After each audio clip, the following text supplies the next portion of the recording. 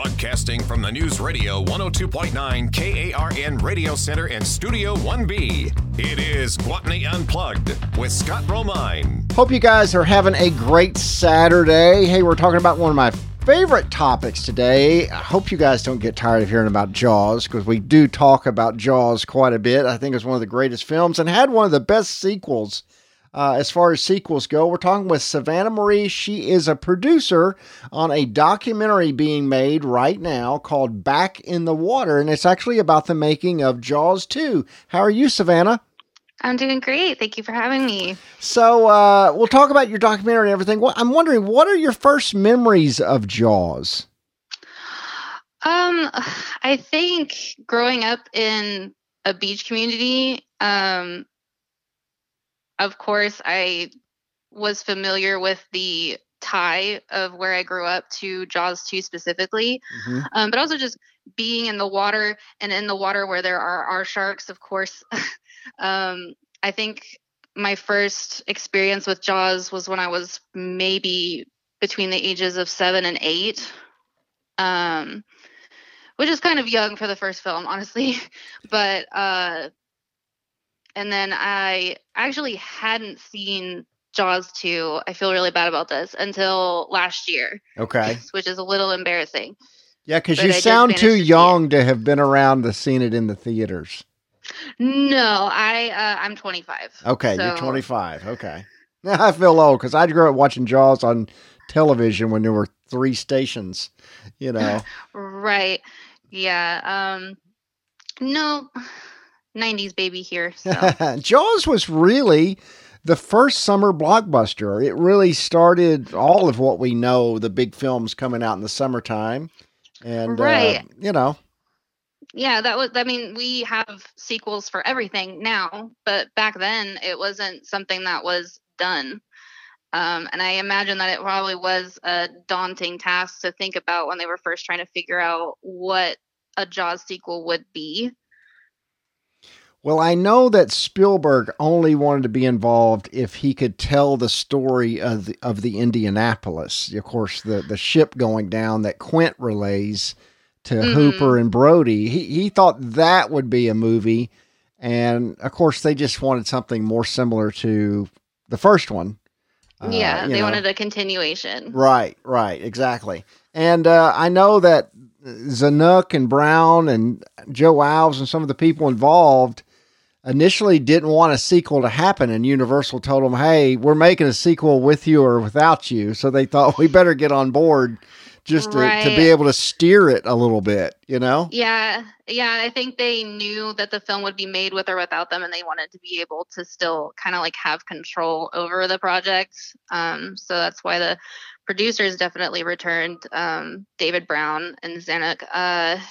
But yeah, no, couldn't get Spielberg on board. They tried twice, and he just passed on the offer. Was not a fan of the idea. Yeah, he just was going to leave it be. You know, he'd already done it. He'd made the definitive shark movie. And right, really, and you know. Yeah, and he did an unbelievably fabulous job. But I understand why at the time when it was just a concept, maybe he would have passed on it. I mean, Roy Scheider didn't like the idea either. Yeah, that's right. I was going to ask you about. I've kind of researched that a little bit. Roy Scheider had a contract to be in The Deer Hunter and dropped out like 2 weeks before shooting. And of course, he had signed a contract. And the only way Universal was going to smooth that over is if he appeared in Jaws 2. Yes.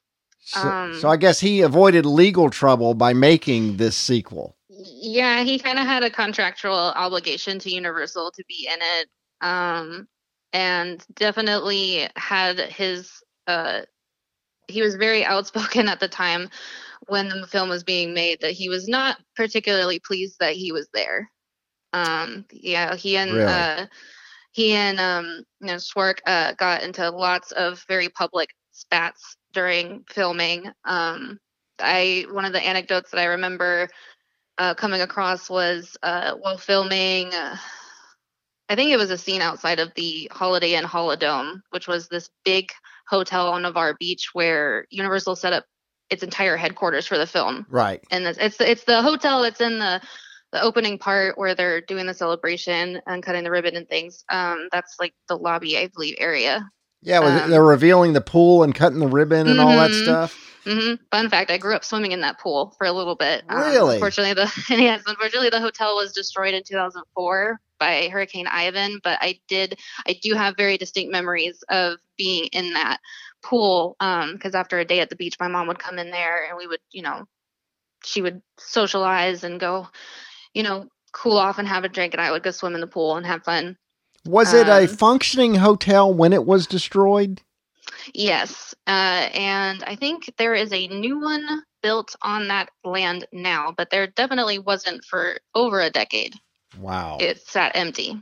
So I wanted to ask you about something that I think this may have come out somewhat currently. I just saw this recently, but the actor Ricky Schroeder has come out in an interview and revealed that his very first acting job was playing Roy Scheider's son in Jaws 2, and that they shot a huge chunk of Jaws 2 with a completely different script, a completely different director in Martha's Vineyard, and no one has really ever seen that footage. What is that all about? So the director of the first film was John Hancock, and they started up there in Martha's Vineyard just like they did with the first Jaws, and within a month, Universal fired Hancock and decided to find a new director. I don't think they liked his vision or what his results were, and so by the time they finally did get a replacement, they decided to move to Florida. And so a lot of what Hancock filmed didn't make it into the final cut. It seems to me like they largely kind of started over whenever they moved locations. I've heard the only shot. I've heard the only shot in the film that is still his is like that really great shot of the fin coming into the harbor that kind of says, "Hey, the shark is back," and whatnot, which is a great shot. And some of the shots that aren't on the beach but are within Amity Island, some of those neighborhood shots and street shots, those are still up in Martha's Vineyard. They kind of like split those shots in between things that they got up in Massachusetts and things that they got in downtown Pensacola at the time. Because downtown Pensacola looks very frozen in time. It's very cutesy down there. Oh, yeah, I got you. What was the idea to move to Navarre, Florida from Martha's Vineyard? Expense or warm water or what? Yeah. A big motive, from what I understand, the producer, David Brown, he said that the reason why they went to Florida was because you hit the nail on the head. The water was easier to film in. It was warmer. And he also mentioned there's a lack of sailboats to work around in Navarre Beach. Navarre Beach was a very pristine, very untouched, tiny beach town at the time. There was not a whole lot of people there, and it definitely looks a lot different now. It exploded over the last 40 years. And so year round, I mean, it does get cold in the wintertime. I wouldn't want to get in the water now. Definitely not. But in general, for most of the year, it's definitely a warmer and calmer environment to work in. But also, that area of Florida on the Gulf Coast is just so well known for having this extremely clear water. When you work in like the ocean, Atlantic side, it can be a little murkier, a little choppier, things like that. But when you're in the Gulf of Mexico under ideal conditions, it's like you can see the bottom for very far down. And so I imagine if you're filming in a movie that largely takes place in the water, it's attractive to go someplace where, one, your cast is not going to be freezing to death in between shots. Yeah. And two, you have better visibility with your cameras both in and out of the water. You know, it's funny, those early 80s, late 70s, early 80s, is about the only time sequels have been good. You've got Jaws 2, you've got The Empire Strikes Back, and you've got the Wrath of Khan. that is a period of time when they seem to know how to do sequels right. Yes, and it was a pretty new concept to Hollywood also. Yeah, that's true. That was very rare that you had it. Like Godfather had maybe 2 movies at that point, but King Kong and James Bond were the only ones that really had sequels. Right. Yeah. Jaws 2 actually held the title for the highest grossing sequel in history for about a year. It was replaced by Rocky 2 the following year. But yeah, it held that title for a while. It was big when it came out. One of my favorite scenes in Jaws 2 is, we had Joe Alves on the show who directed Second Unit, and he directed the whole helicopter attack scene, which there are 2 versions of that scene. I know there's a longer version on like special editions or YouTube or something that are more graphic.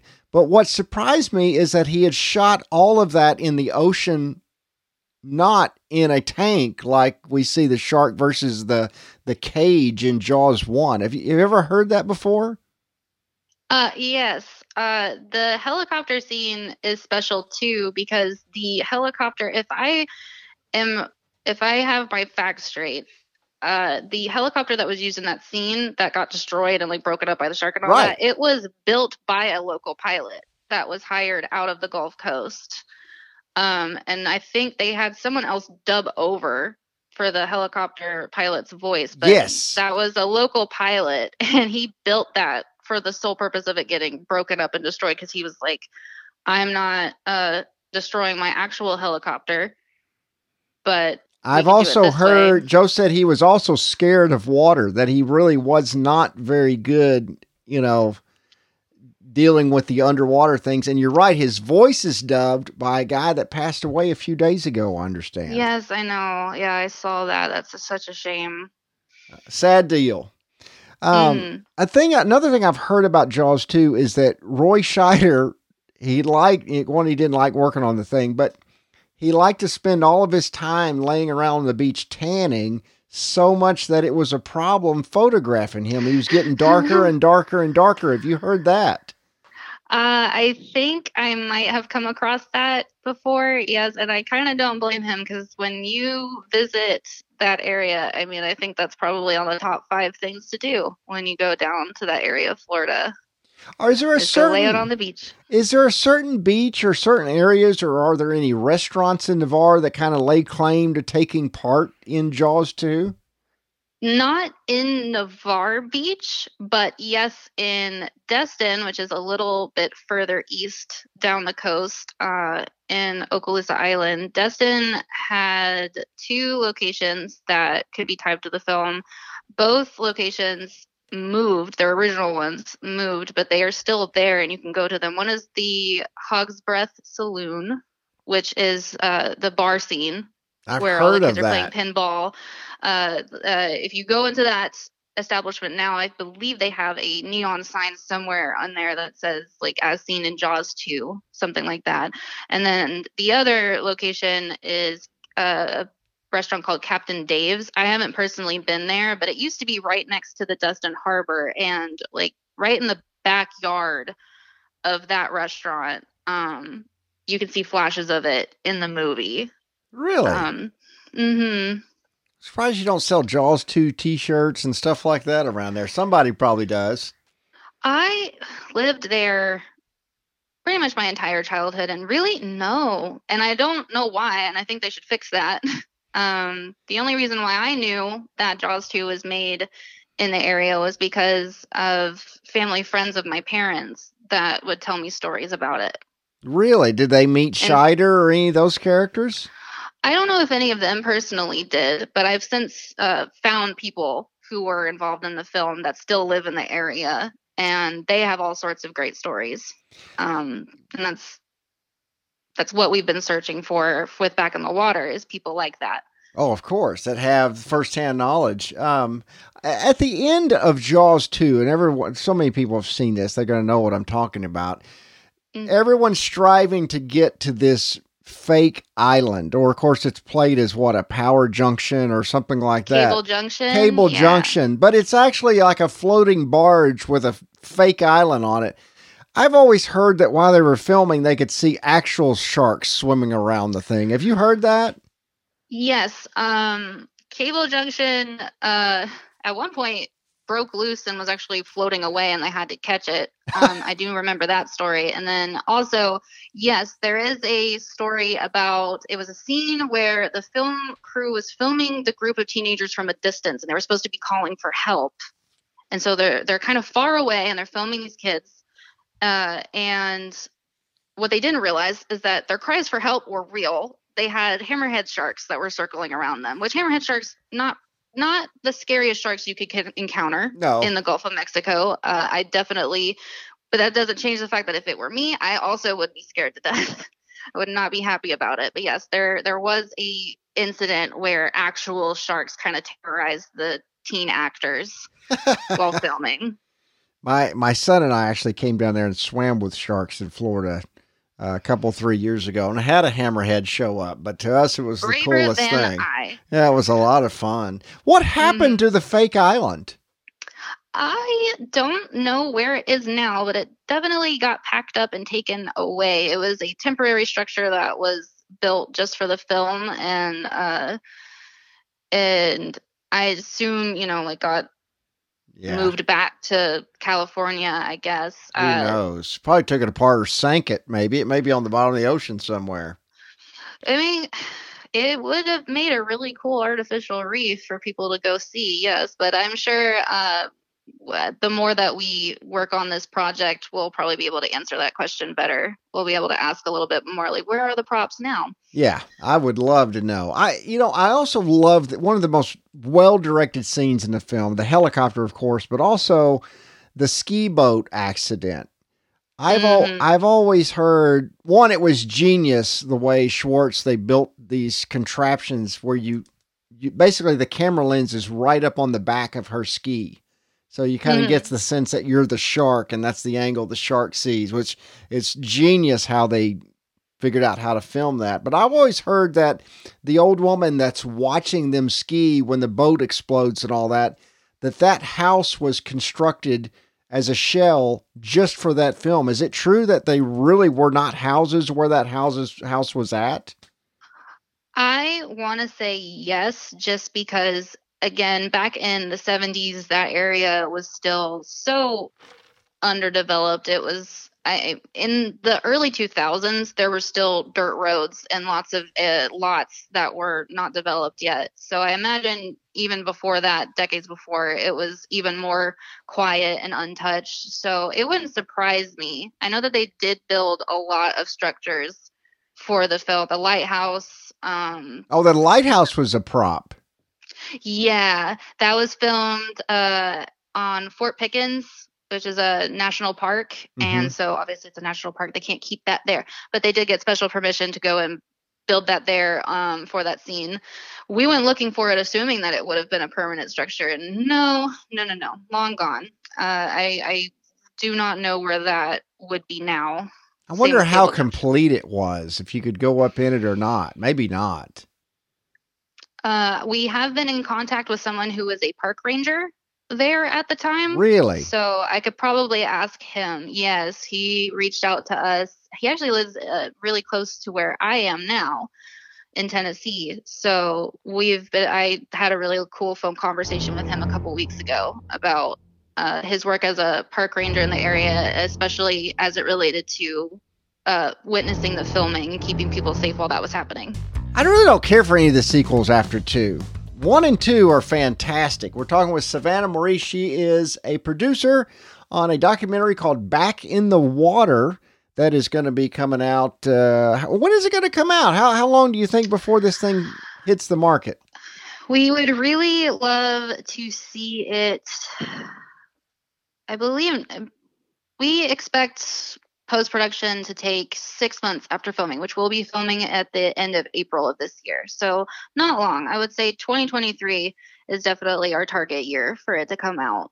and we have no reason to believe that it wouldn't work out that way. I bet it will. Hey, are you thinking that Netflix and Amazon and those kind of things?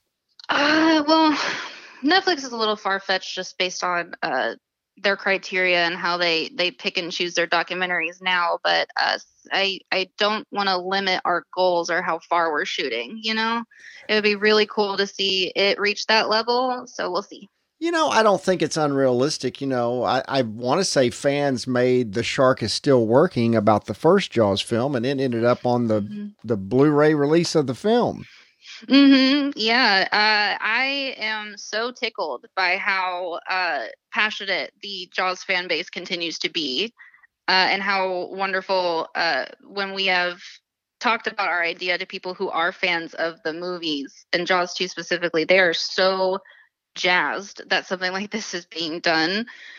So it's been very encouraging, and I'm really appreciative of all of that. I've always thought Jaws 2 was a really strong film. I mean, the first one is pretty much perfect, and what a great follow-up. After that, they just didn't seem to have it together. I don't know. I'm not sure what happened. They keep making scary shark movies, and I'm not sure I could ever appreciate them the same way that I do the first two Jaws films. No. I would say the one, the Reef or whatever, the Shallows, the one with the girl, was a pretty decent effort. And I try to watch them all, but for the most part, they just don't even remotely compare to the first two Jaws films. It's a hard act to follow, for sure. There's something about having a physical prop, not a CGI shark that only lives in a computer. Correct. Yes, that is, it makes a load of difference. I mean, just think about Jurassic Park, too. Same story. Yeah. And not using computers, taking the effort to build the dinosaurs and the sets like that. It's a lot of work, but it does make a load of difference. The mind can perceive what is real and what's not. Mm-hmm. And they built 3 different sharks for Jaws 2. They did, and the people always think or think that something's a little different. The Jaws 2 shark is the one with the underbite, correct? I think so. Yes. It's also missing like the jowls, that the first shark, the Bruce had. Well, it's distinctly not the same shark. No. And I think that was a distinction to make. It's not the same shark. It also has burn marks. Shark, I don't know. Yes. Yeah. Jaws 2 is the one with the burn marks all over him. Are any of the actors in Jaws 2 local people from Florida like they were in Martha's Vineyard in the first film? Yes. Well, pretty much every extra you'll see in Jaws 2 were people that were hired from the immediate area. But I have had the privilege of speaking to someone who had a brief speaking role as his character's name was Sparky, and he was in the lobster diving scene. Really? The scuba divers? Yes. He was just a local guy. His name is Ben Anderson. Fun fact now, he is the Okaloosa County tax collector and has been a public servant for about a decade. But he, back then, just on a whim, just answered the call, and he put on his resume that he was dive certified, which I'm sure was very attractive to Universal because they needed people who could safely do those kinds of things. And he just was presented the opportunity and jumped at it, and he said it was amazing. It was super, super cool to see that process up close, and he had a lot of fun doing it. He was in that scene. He has a couple of lines. He's the one that after they pull the injured diver up into the boat, he's the one that's screaming at them to get back to shore. Yeah. Yep. And he's even on one of the French movie posters when the movie came out. Really? he's like in it. Yeah. He has all sorts of pictures of him from behind the scenes that he has forwarded to me. I am so thankful for him, and just it's wild. I'm you just are a civil servant and a husband and a dad that just lives in the Gulf Coast, but that's like got to be a cool conversation to have with people You when know, you're getting to know them. that scene, you kind of anticipate that one of the divers is going to get chomped and eaten by, the shark, Yes. but it doesn't happen. He gets scared. It's an awesome jump scare, I think. It is. So I think what's cool about it is your friend there was in the water with the model shark, correct? Mm-hmm. Was it intimidating? It probably still looks scary underwater. I don't know if he never mentioned being freaked out by the shark. I think he was more fascinated by seeing it come together and how all of the starting and stopping and moving positions and redoing things over and over at the end comes together as this fluid scene. Yeah, that's right. Because I'm sure at the time it didn't look fluid or things like that, because you film it from one angle and then stop and then you repeat the same lines from a different angle. Oh yeah. Yeah, it's quite a process. It takes a long time to make a movie. Yes, he said it was a lot of hurrying up and waiting. Yeah. That's how he described the process. So what are some things about Jaws 2 that most people would never realize? Besides just all of the fact that it was just so many average everyday people that helped make it happen, just some of the drama, like again the conflicts with Scheider, with Schwark, and I actually know that Scheider at one point got pulled over for speeding, I think. Really? And I know that another person in production, I don't know, the park ranger that I mentioned, he said that he had pulled over somebody also. And other than that, you don't pull over Chief Brody. I mean, come on, he pulls you over, I mean, what would you do? I don't even know how I would feel. I mean, obviously he's easily recognizable. There's no way that they didn't know upon walking up to the vehicle that that's who that was. I just think that would have been kind of just strange, super strange. Was the scene with the dead, burned up body the kind of the jump scare when he goes out? Is that on a beach you grew up playing on? Where is that? Yes, that is. And that's one of the scenes in the movie that when I first watched Jaws 2, I kind of squinted and looked in, and I saw when Chief Brody's wading into the water. Mm-hmm. I'm looking at it, I'm going, that is so distinctly my home. Oh, really? that white sand, that it has the texture of sugar, really, because it's made out of quartz. It's a very fine, very pretty, bright white sand, and then that emerald water that's just very like clear and still. I'm going, oh yeah, that's Florida for sure. Sure. I don't even know, and I can't watch the movie now without seeing that. It's very funny, because I know it's supposed to be set up in up north. Definitely not. Right, no, it's not. But that's a great scene. Yes, it is. It really is. It's super. It made me jump a little bit. Somebody should have that prop body up in a restaurant down there somewhere or something. Or at least a recreation of it. Yeah, I really don't know why the area hasn't capitalized on that as a thing to draw, because it's such a tourist heavy area now, and I don't know why that does not come up more. It really should. I mean, it has a huge fan base. Heck, it had a ride at Universal for years and years and years. It's a popular deal even to this day. We're talking Jaws 2. We'll be right back here on Gwatney Unplugged.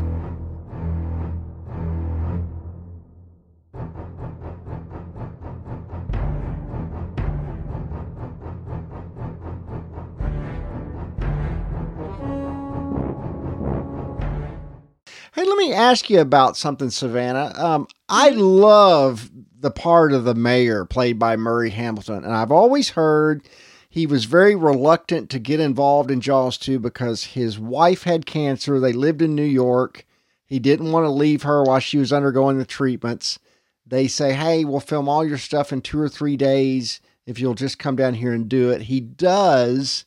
Then he goes back home to his wife. She survives, and he dies. Oh, gosh. Like right after that. Have you heard of anybody working with Murray Hamilton or that story? Not yet. I know that I have spoken to people locally who were in enough as extras that they got, invited to certain after parties and dinners.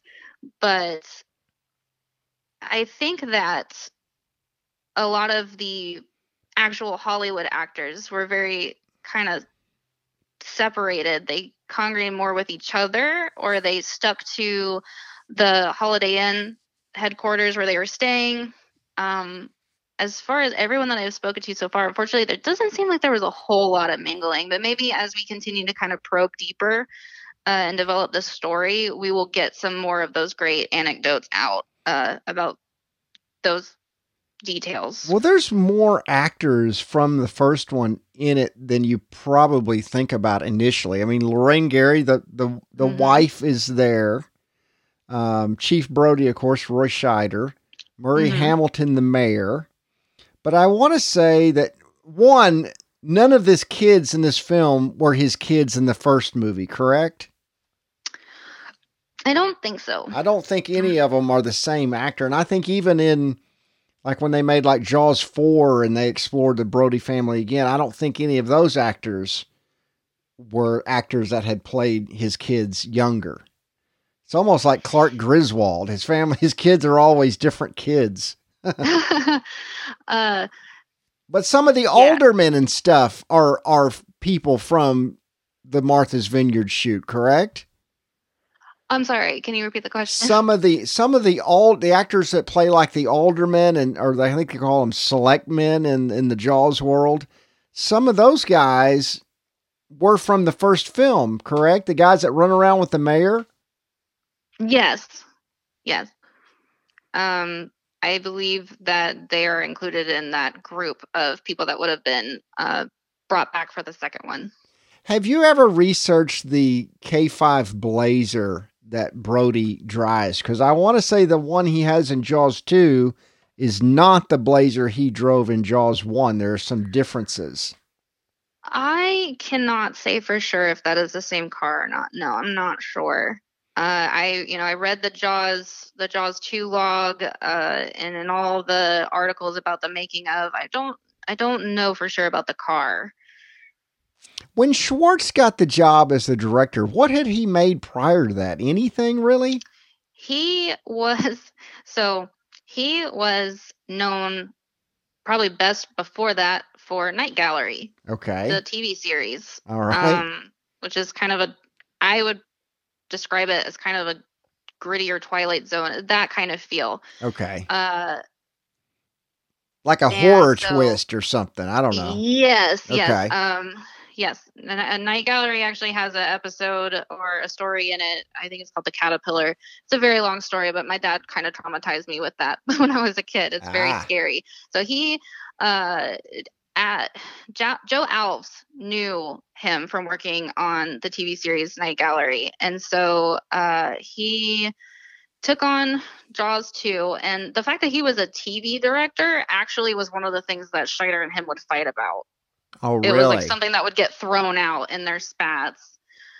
Well, TV probably shoots faster and cheaper than movies typically do. It's definitely likely a little bit of a different process. But I think that he did a great job anyway. Oh, I think he did too. I know that was an issue when the movie The Running Man was made with Arnold. Paul Michael Glaser, who was one of the Starsky and Hutch guys, was a TV director, and he made that film. And that was a source of contention that he wanted to shoot it like a TV show. And honestly, it does look kind of cheap compared to the other movies that Arnold made there in the late 80s. So I don't know. Maybe there is something to that. But Jaws 2 was super well done, I thought. Yeah, he really took it and ran with it and made it his own. And I think that, it's hard taking a movie like Jaws and how do you follow that and make it your own and make it interesting and make it familiar enough that it's definitely a Jaws story without it just being a cheap repeat of what we already have seen. So with your documentary, Back in the Water, whose idea was this? It was our director, whose name is Brody. Okay. On purpose. Yeah. On purpose. He yeah. He has a It's not a coincidence. He has a big personal tie. He's a lifelong fan of Jaws, and obviously his family is too.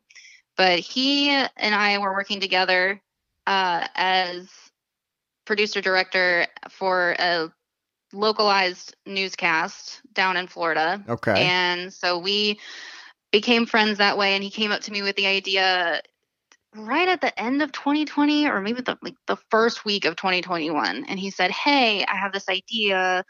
What do you think?" And I said, "Absolutely. Let me know how I can help." And then we ended up becoming partners in this idea. I think within the next month, we had gone up and down from Panama City Beach all the way to Pensacola and back, scouting locations, trying to find little remnants of Jaws 2 where we could find them and try to scope out and see if this was even a story we could tell. And it turns out it is. And it's a very fun one so far. Be fascinating if that prop orca boat was actually sunk out there somewhere and you found it. Wouldn't that be something? Well, one of the boats that was used, the boat that was used in that scuba diving scene, right, is still a fully functional commercial vessel that is used to take people out on dive trips. It's called the Aquanaut. It was built by a local man there, and it stayed in that family for a very long time. And the grandson of the person who built the boat is a captain on that boat now. And so they still take people out on it all the time. And yes, they do mention on the boat all the time, yes, this was used in Jaws too. So, oh wow, well, you've got to include those guys in the documentary for sure. Yeah, absolutely. I've been talking with the boat's owned by a local company called Emerald Coast Scuba. Mm-hmm. And I've definitely been in contact with the captains there, and they're super excited and have just a really cool history of the boat as it relates to the film. You mentioned the book, I guess the Jaws log or one of those. There's been like one book about Jaws 2, right? There's not much else out there. That I know of, because trust me, I was trying to look for and absorb everything that I could possibly find. There's a man named Michael Smith, and he wrote The Making of a Hollywood Sequel. And so he came down to Florida and did a lot of what we're doing now, which is tracking down local voices. He also interviewed, people on the Hollywood side of things. But yes, he wrote a very detailed book about the making of the movie. I gotcha. Have you been able to find like some rare photos or something that maybe no one has seen yet? I'm not sure. I know that a lot of the ones we found are from like government archives. There's an online archive called Florida Memory where you can find a massive gallery of them. But the people that we've spoken to, the man I mentioned earlier, Ben Anderson, he has photos from his personal memory. So I'm not sure if those have ever been released or seen yet. Hopefully they'll show up in your movie. Do any of the actors that played those kids on the sailboats, do they ever make personal appearances, or any of them kind of known today as acting, or would we know any of them or could meet any of them? Not that I know of. No, I don't think that the locals that were involved kind of got none of them got their big break and went on to have acting careers after that. I know that Anderson mentioned, he said he waited for Hollywood to call him and they didn't. So it was his first and last paid acting job. But no, I think that it was something that they did for that brief period of time. I mean, they were there the 1st of August through, I think, just after Christmas time. Tell us where people can learn more about your project. We have a website and mobile social media pages. Our website is backinthewatermovie.com, and you can find us on Facebook, Instagram, and Twitter under those names. Well, thank you so much, Savannah. Jaws 2, go check it out. Back in the Water. Check out our website. We'll see you guys next week on Gwatney Unplugged.